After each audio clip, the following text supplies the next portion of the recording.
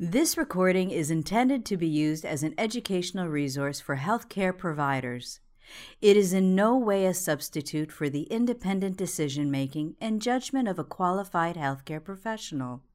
It should not be used to make a diagnosis or to overrule the advice of a qualified healthcare provider, nor should it be used to provide advice for emergency medical treatment. Hello and welcome to the World Shared Practice Forum. My name is Neil Schechter and I'm a pediatric pain doctor and run the chronic pain clinic at Boston Children's Hospital. I'm very pleased to moderate today's forum, which will be the first in a series presented over the next few years on issues in pediatric pain.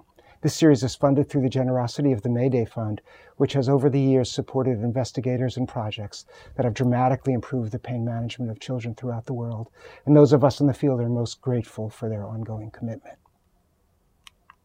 In today's forum, we'll be discussing the role of psychology in pain medicine. I've chosen this topic as I think it will provide insight into our new understanding of pain as a complex, multifactorial phenomenon and debunk some of the myths and oversimplification that surrounds this topic. We are fortunate to have a superb panel to discuss this important topic. Deirdre Logan is a pediatric psychologist who is the director of Psychology Services and Pain Medicine at Boston Children's Hospital. Deirdre is a clinician, an editor, and an established researcher and author of many original research articles and chapters on pain-related issues. She's held leadership positions in several national and international organizations focused on pediatric pain treatment and research. Rachel Coakley is the Associate Director of Psychology Services and Pain Medicine. Like Deirdre, Rachel is a clinician as well as a researcher. She's developed and continues to run a day-long workshop for teens and families to teach them about pain, which has been replicated in many sites around North America, and is the author of a book for parents on helping their child in pain. Deirdre, Rachel, and I are on the faculty of the Harvard Medical School. Finally, we're fortunate to have with us Christine Chambers. Dr. Chambers is a psychologist who holds the Canada Research Chair in Children's Pain and is a professor in the departments of pediatrics, psychology, and neuroscience at the Dalhousie University in Halifax, Nova Scotia. In addition to her extensive number of research publications, she's the principal investigator of It Doesn't Have to Hurt, a social media initiative intended to increase awareness of pediatric pain. So welcome to you all. First question, in the old biomedical model, pain was often thought to either have an organic cause or to be psychogenic in origin. Now experts think about symptoms in a biopsychosocial model that conceptualize symptoms as a complex interplay between biological, psychological, and social factors. Explain for us, if you can, the role of the psychologist working with children with pain. Well, for one thing, psychologists play a big role in the assessment of complex chronic pain conditions. And that takes a number of approaches. For one thing, we work to elicit the meaning of pain for a particular child, so really understanding what pain means to a particular child or family, what their past experiences with pain have been that may influence that, as well as the others around them, their families and their schools. We also really work to take a careful look at any comorbid psychological problems that might be going along with pain.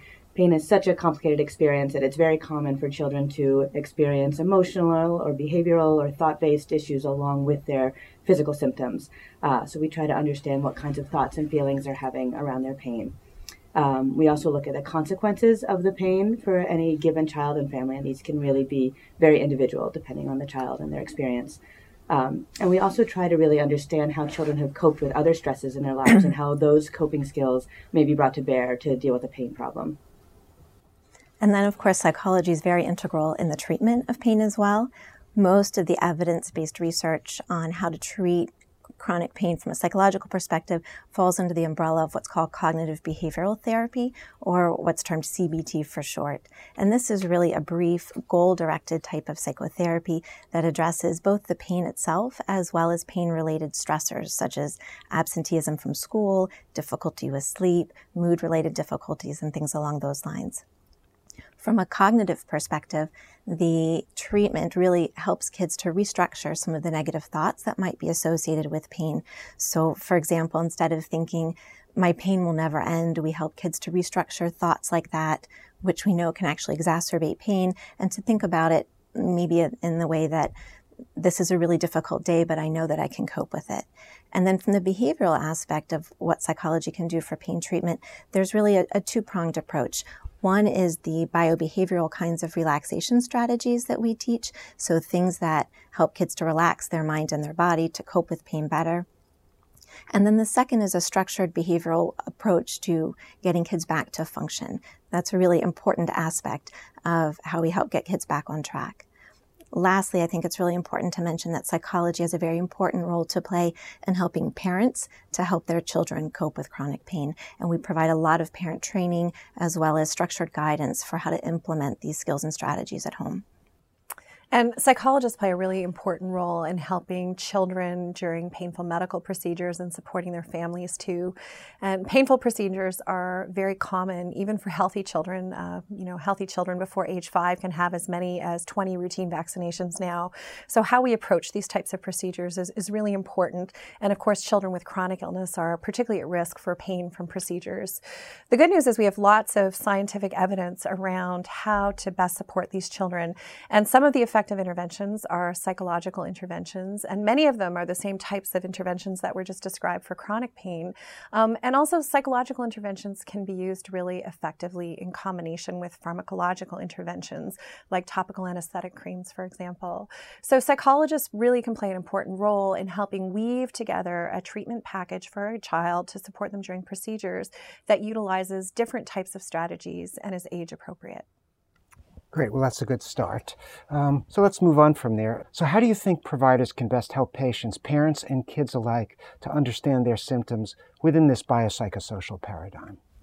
One of the things that I think is really helpful for providers is to be prepared in thinking about how they can address the complexity of chronic pain. For most kids and families, they find that chronic pain is a very complicated problem. It can be unpredictable at times, and there's often a lot of fear and uncertainty around the symptoms that the children are having. So providers need to engage families in this kind of discussion. And one of the things that we found to be really useful from a provider standpoint is using metaphors, breaking down the jargon, really helping parents and kids alike to understand what it is and how their symptoms could persist. So by way of example, one thing we might explain is that pain can be like a software glitch. And in that sense, we sort of explain to families that within the body, the bones, the tendons, the muscles may all look fine and well, but the messaging in the system isn't working properly. And that's very much like a computer that might have wires and the motherboard might look fine on the inside, but the software itself could be glitchy. And we try to help them think about resetting that software, rebooting that software. Similarly, sometimes when kids have diagnostic uncertainty or there's not a clear medical etiology for their symptoms, sometimes we say that pain can be like a broken alarm clock. So you wake up in the morning, the alarm wakes you up, but then it doesn't shut off. You hit the snooze bar, you try to turn it off, you throw it out the window, nothing seems to work to turn off the alarm clock. And a chronic pain problem can be like that. It can be like an alarm that was supposed to alert you to a problem, but that continues to ring and ring without really any great benefit. And then we can sort of reframe and think about the interventions as being interventions that are designed to turn off that pain alarm. Another way that we use metaphors is to help them understand why it is we have to approach pain from a multidisciplinary perspective. So sometimes we use the analogy of saying pain can be like a tricycle with 3 flat tires, and that you might fill one tire with medication, but you need to fill the other tires with physical therapy and psychological strategies to really get going again. One of the things that I think is really hard for families to understand is why their child might be increasingly sensitive to pain or even have the sensation of pain spreading from one area to another, or maybe they have a stomachache problem, but now they have headache problem, and it's just hard to weave that all together. So helping to explain the nervous system sensitization process can be really useful in helping kids and parents to get back on track there. We often talk about the fact that there are many vulnerabilities, so parents often want to know why now, why my child, genetics, illness, injury, stress, worry, mood, all of those things can exacerbate the pain cycle. And so explaining how the nervous system function works and why those factors are really important in the maintenance of a chronic pain cycle can be useful as well.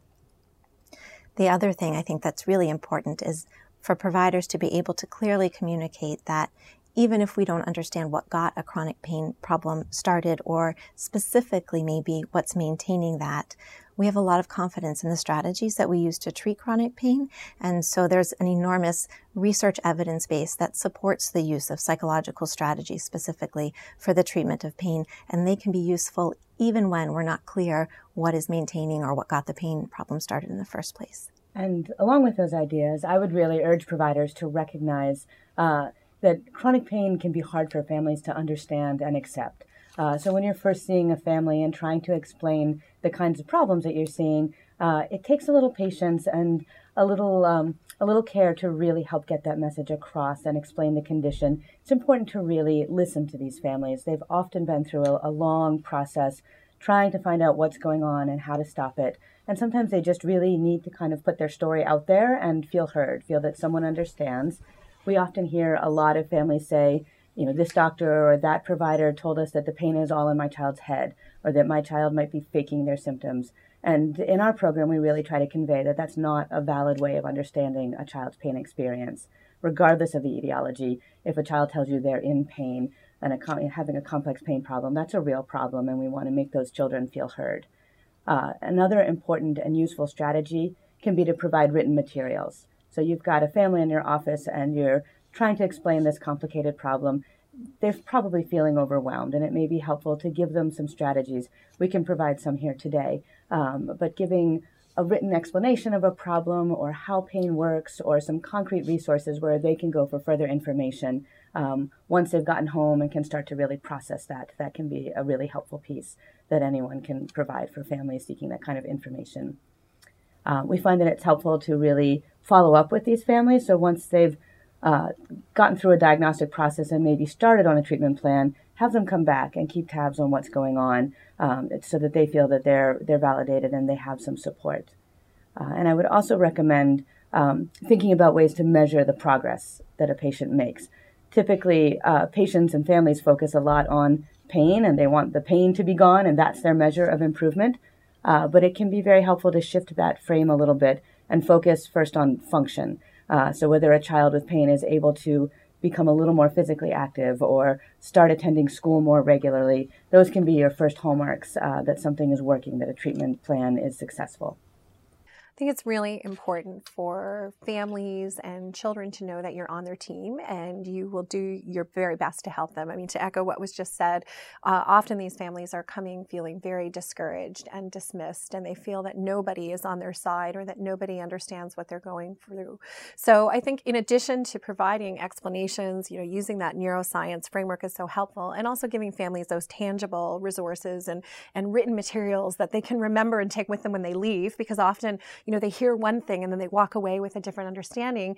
It's important that families feel supported and empowered. I'm a believer that no one is going to advocate more consistently or effectively than a parent.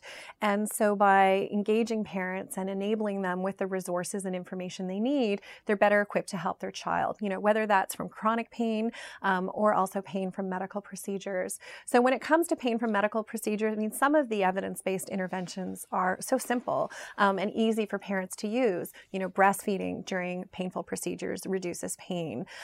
Distraction, using topical anesthetic creams. These are relatively simple interventions. And often parents just need a nudge from their health professional, from their pediatrician to use these strategies. There was one study that asked, parents, why aren't you using evidence-based strategies to manage your child's pain? And they said, well, my physician isn't recommending it. And in that same study, they asked the physicians, why aren't you recommending pain management strategies for your patients? And they said, well, the parents aren't asking for it. So, clearly we have a problem here.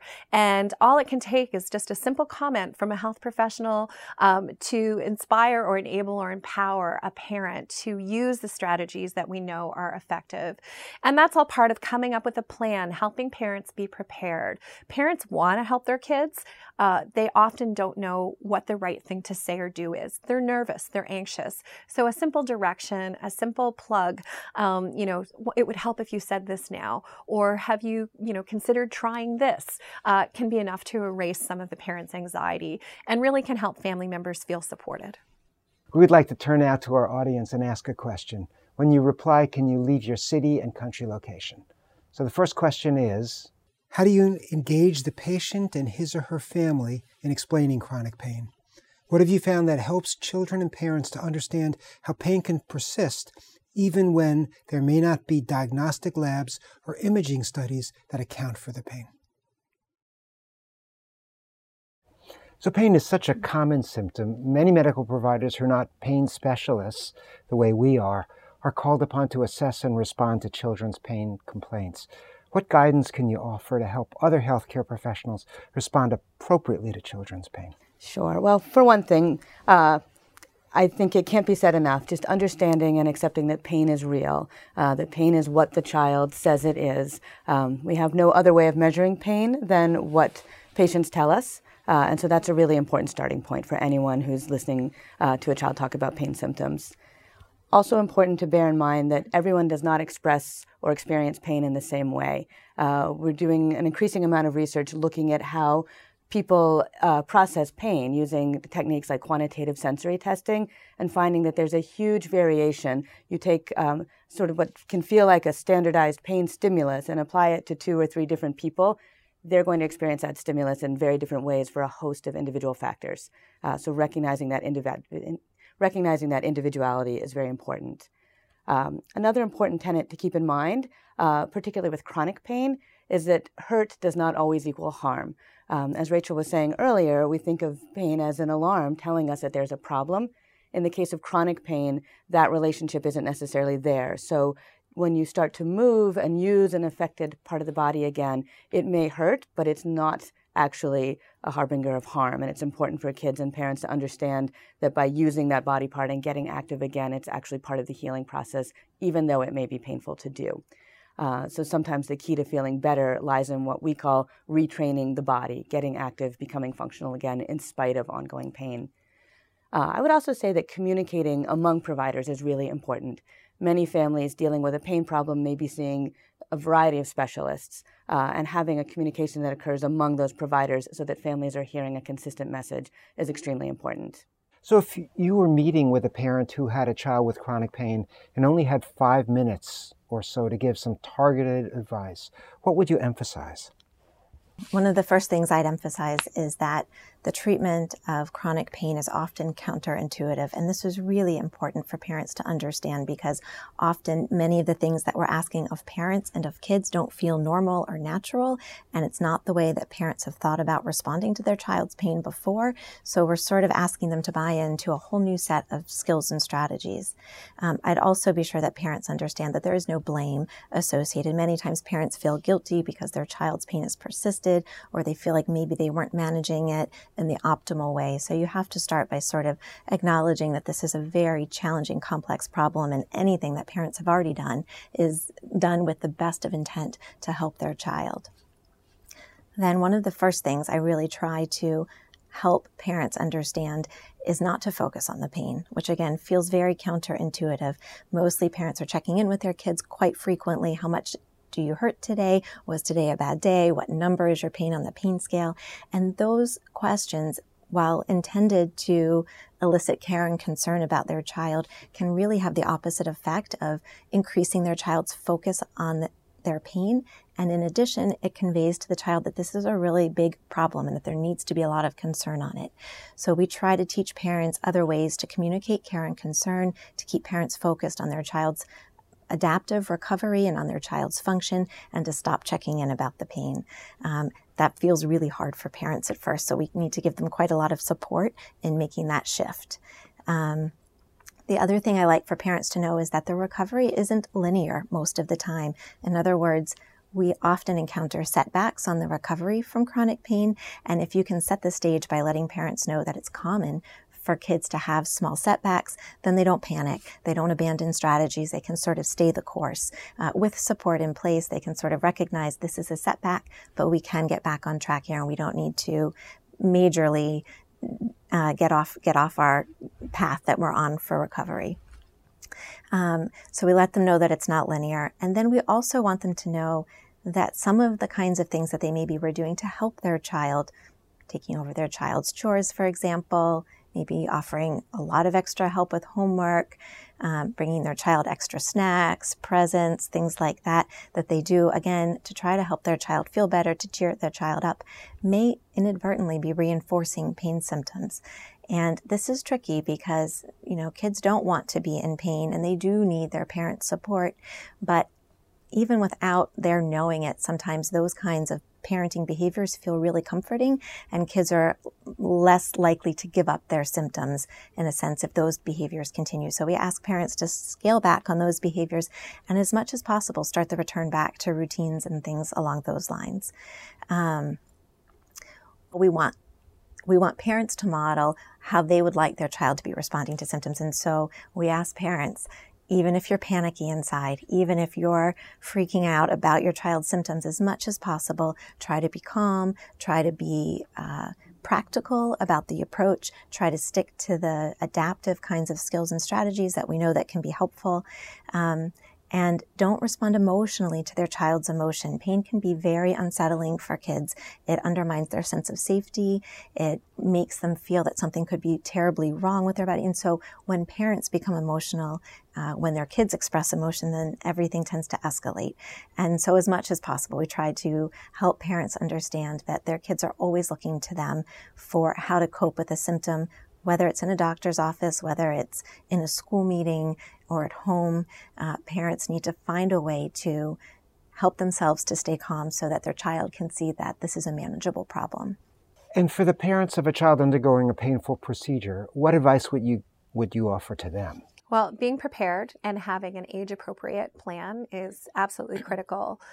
Parents need to be aware of all the effective treatments, and our research has shown that simple distraction is highly effective in reducing pain and distress from medical procedures.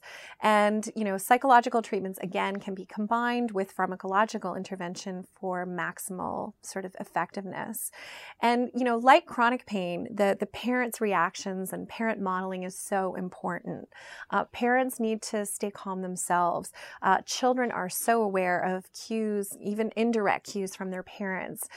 We did a study a number of years ago that looked at the relationship between what parents were saying and how children reacted during medical procedures. And we and others have found that, reassuring children during medical procedures tends to be related to increases in pain and distress, which is a bit counterintuitive again, because, parents generally are reassuring with the goal that it would help their child. And we've done some follow-up studies to really try to disentangle what's going on there.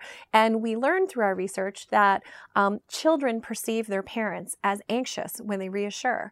They, realize that their parent is feeling anxious about something, and that in turn makes the child feel worse. So what does work? Distraction, giving the child suggestions on how to cope, and even using humor. Those have all been associated with, improvements in procedure pain management. So again, the role of the parent and helping the parent to feel prepared and empowered is so important. So we'd like to turn to our audience now and ask another question. When you reply, can you leave your city and country location? The question is, what new suggestions or ideas do you feel you could readily offer children and their families to help them manage pain? How about during procedures? When parents are referred for psychological services for the treatment of a child's chronic pain, what's most important to know? So first and foremost, it's important to recognize that not all psychologists or mental health professionals do this type of work. This is a somewhat specialized area of work. There are a lot of kinds of psychology out there, and it's helpful if you can direct your patients when possible to the right sorts, the type that we know from research are the most supported.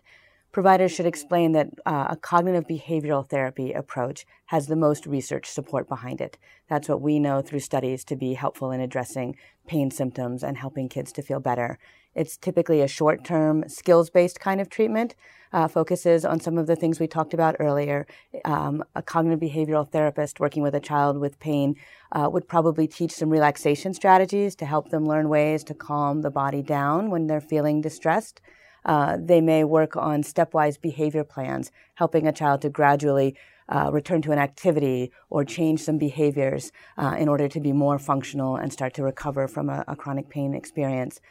They may also work on what's called thought modification, helping a child to gradually kind of shift and restructure negative thoughts or worries related to pain toward more positive coping-based kinds of thoughts.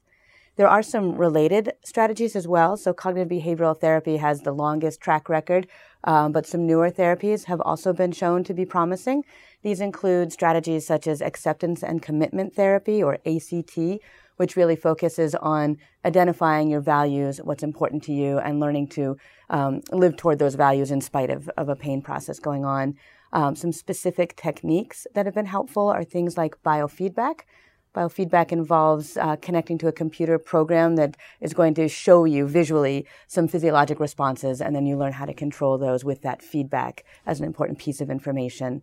Mindfulness techniques are becoming much more popular for a variety of problems, and they can be very helpful in addressing chronic pain as well.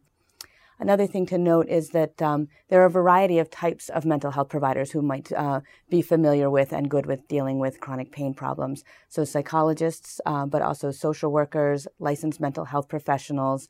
The important questions to ask are really whether a provider has experience working with children and adolescents. That's the number one most important thing. And then if they have some experience with chronic pain, that's important, but not necessarily a requirement if you're in an area where there aren't a lot of providers. So are there any specific skills or strategies you could share that a non-psychologist could teach to children and their families? Absolutely. Some of the strategies that we teach are pretty quick and easy to learn, which is wonderful. They might take some practice to get really proficient at, but lots of people could teach these basic kinds of skills and strategies. One of the things that's really important from a relaxation standpoint, for example, is that, again, parents understand the science behind it. So by understanding that pain and pain-related stress or worry or fear increase nervous system sensitivity, and understanding that relaxation-based skills and strategies via the parasympathetic system can help to reduce that sensitivity, then it really helps them to buy in and to understand sort of why we're doing this. And I preface that because one of the strategies that we teach is diaphragmatic breathing. And in a very oversimplistic kind of way, this is the advice, take a deep breath, which seems like it wouldn't make a difference. But the truth is there is an enormous amount of research supporting this as an effective strategy for triggering that parasympathetic response system, which is called the relaxation response sometimes, and helping kids to get comfort from pain and from stress. Very simply, how we teach this technique, we teach kids either, sit up straight so they can use their diaphragm, or stretch out on a bed or on a chair, put one hand on their belly, put one hand on their chest. And the goal is to really breathe air in through your nose to fill the belly with air. So the sort of inhale expands the belly, and then the exhale brings air back up through the belly, and you breathe out through your mouth. And the way we sort of help kids to get this pattern of the breathing down is to think about breathing air in like you're smelling a flower, so in through the nose, down into the belly. And then we teach them sometimes, if their hand's on their belly, that they can hold their breath there for just a second, and so they can feel it with their hand, and then switch to the exhale. And we have kids imagine that they're exhaling as if they're breathing through a drinking straw. And that pursing of the lips allows them to have a very controlled exhale so they don't just kind of and let all of their breath out at the same time. And we teach them to pace it. So they breathe in for 5 seconds, pause, and then slowly breathe out again. Sometimes for kids, 4 or 5 breaths like this helps them to feel more calm and in control. But really our goal when we teach this skill to really sort of get the best relaxation response is to have kids be able to sustain this for 10 minutes or 15 minutes or so. And that takes practice because the diaphragm is a muscle. It can fatigue as they're learning this skill. So we do just, practice it for a minute at a time or so when they're getting going. One of the ways that we help keep kids engaged with a strategy like this is maybe to have them pick 2 words. You sort of think about how they might want to be feeling. So maybe they would pick the word calm and the word relaxed. And then when they breathe in, they think that word calm. And when they breathe out, they think relaxed. And so not only are they getting the benefit of the breathing technique itself, but now we're also tapping into the cognitive piece of it as well, which is having them think about how we'd like them to be feeling. Another way to keep kids engaged, I might have them do 1 breath in and 1 breath out for each letter in their first, middle, and last name. And structuring it, just giving them some parameters around it, gives them something to focus on while they're doing the breathing so they know when they've done enough breaths for that trial. So that's one thing. The other thing is that's helpful to know is there are a lot of apps out there now that teach these basic kinds of relaxation skills. Many of them are free as well. Some of them teach this diaphragmatic breathing, but others might do guided imagery or other relaxation work. They're very easy to access, and kids sometimes need to play around with a couple different ones before they find one that works well for them. But it's worth exploring, and it's an easy way to tap into some of these relaxation skills. So I think that will be very helpful for many of our listeners who might not have easy access to a psychologist. How would they identify where these apps are exactly? Just by looking in the App Store, I think that there are many. If you put diaphragmatic breathing, for example, in, or breathing relaxation, you can see what they are. We've actually published a paper where we went through and reviewed many of these apps as well. There aren't a lot of child-specific apps out there, and so we wanted to see what might work for kids or adolescents, and we can provide that resource as well. The other thing I wanted to mention in terms of what non-psychologists can do to help support kids and families is to really help them with some basic behavioral planning. So when we're trying to get kids returned to function, we might think about school or sleep or activity as targeted behaviors that we want to see improvement in. And we can really help families to structure this return to function with a very basic behavior plan. The way it works is this. We have families identify a goal, a very specific goal. So maybe it's, I want my child to be able to walk to school, and it's a 20-minute walk to school, and he used to be able to do it, but now he doesn't do it anymore. I have to drive him to school every day. So we say, okay, that 20-minute walk becomes your behavior goal.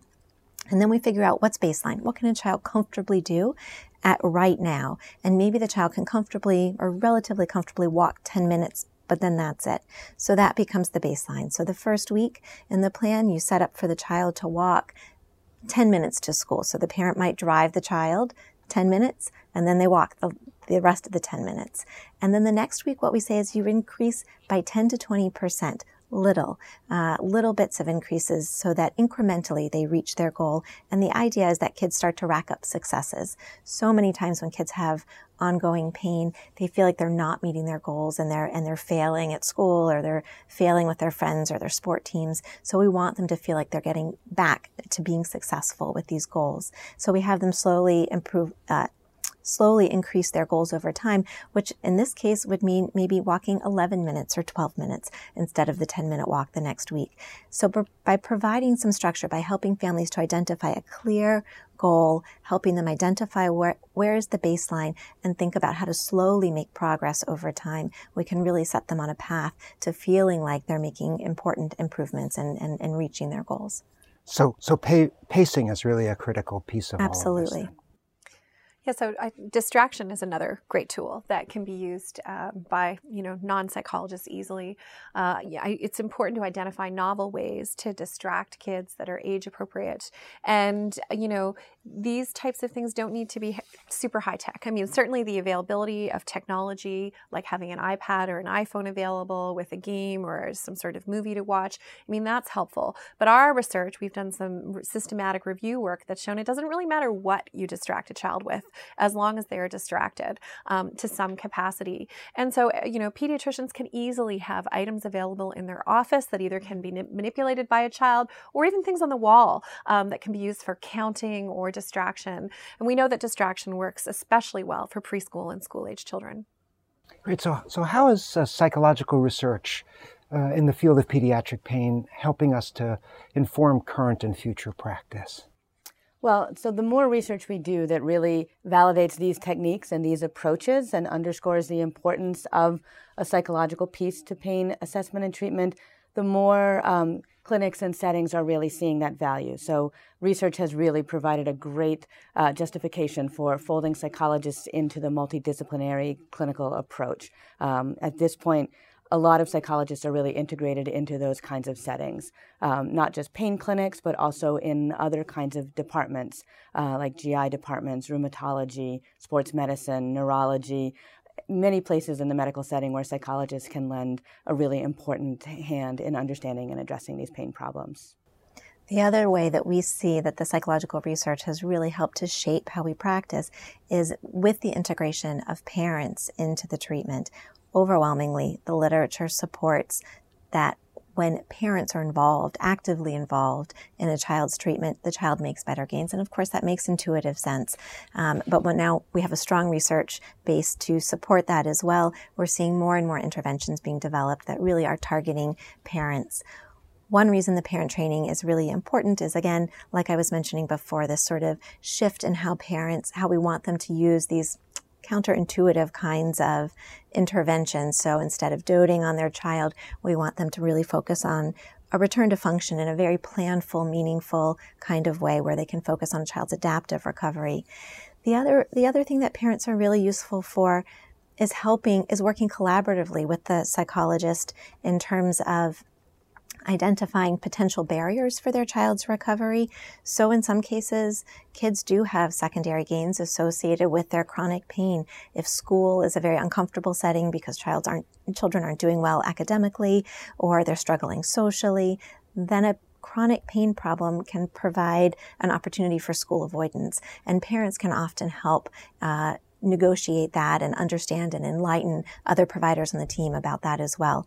So we really rely on them to provide good information that can help to shape the treatment. And then, of course, parents are critical in terms of the adherence to the home-based plans. Typical outpatient treatment with a psychologist is once a week for an hour. And so all of those other days and hours that are out there, we're relying on parents to help reinforce some of these skills and strategies at home. So we really need to have them on our team. Well, research shows that parents play a critical role in supporting children during medical procedures too. We know that parent behavior is one of the strongest predictors of pain and distress during procedures. And again, parents want to be able to support their kids, but they often just don't know what to do to help. So, that's part of what I'm very passionate about, is making sure we get all this great science and evidence-based information into the hands of parents. And it's why I started a social media initiative called It Doesn't Have to Hurt. It's to get parents the information that they need. And I think we're starting to think differently in the field about not just creating and contributing good science, but making sure that science actually gets into the hands of people who can use it. We'd like to turn now to our audience and ask a question. When you reply, can you leave your city and country location? The question is, what are some ways in which you help to facilitate ongoing parental involvement in the treatment of a child's pain? Another area that the research has really enlightened for us is the issues with school functioning in kids with chronic pain. School is essentially the work of childhood and adolescence. It's what kids are expected to do. So I would argue if you're going to pick one functional goal to work on with a child with pain, getting back to school and doing better in school, getting back to baseline in school is a really important one. We have a lot of studies out there that show that kids with chronic pain have very high school absence rates. They wake up in the morning and their pain is bothering them so much that they don't go to school. And as Rachel was mentioning, doing that over a little bit of time can create a vicious cycle where then the child becomes so behind on their schoolwork and may feel a little anxious about what they're missing out on socially as well, that the idea of then re-entering school becomes really impossible to consider, and they really need some help in achieving that. We also know that many kids with pain struggle academically. Sometimes this is a consequence of pain or of pain medications. Both pain and some of the medications we use to treat it can have effects on things like attention and memory. They can feel sleepier. It can be hard to perform well in school. But alternatively, there may also be kids who may have been struggling with some learning issues prior to the development of their pain. That may have increased their stress level overall. School may have been a stressful place for them, and in some ways that may have increased their vulnerability to dealing with a pain problem or having a harder time recovering from a pain problem. So it really cuts both ways and is a really important area of research in chronic pain. The other thing that I think is important to mention too is that through our research, we've really come to understand, as much as we'd like to slot everybody into categories, that this is not a one-size-fits-all kind of solution. And so you have to be really flexible and open-minded in thinking about how you're addressing these symptoms. There are additional biological, psychological comorbidities as well. How long a child's pain has been ongoing, psychosocial stressors, school-based variables, all of that can really affect not only a child's symptom presentation, but also how quickly a child's going to be able to recover from these symptoms as well.